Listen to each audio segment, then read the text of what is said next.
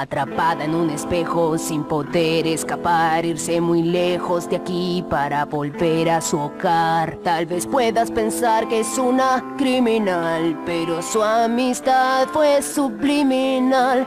Lapislázuli, saliste del fondo del mar. Lapislázuli, molesta estabas y me diste tu amistad.